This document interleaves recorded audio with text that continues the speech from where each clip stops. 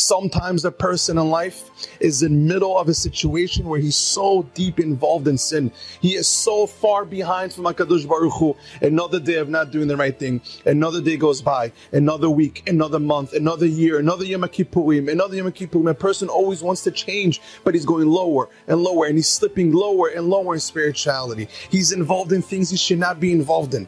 But Hashem has a tremendous lesson in the holiday of Pesach. Bechipazon, you left Mitzrayim quickly and swiftly. So too a person should have that mindset in life. Even when you're involved in Mitzrayim, even when you're involved in impurity, even when you're involved with the Goyim and you know you're doing things you should not be doing, you still have a chance to leave. Now, just do it. Run out of the situation that you're in.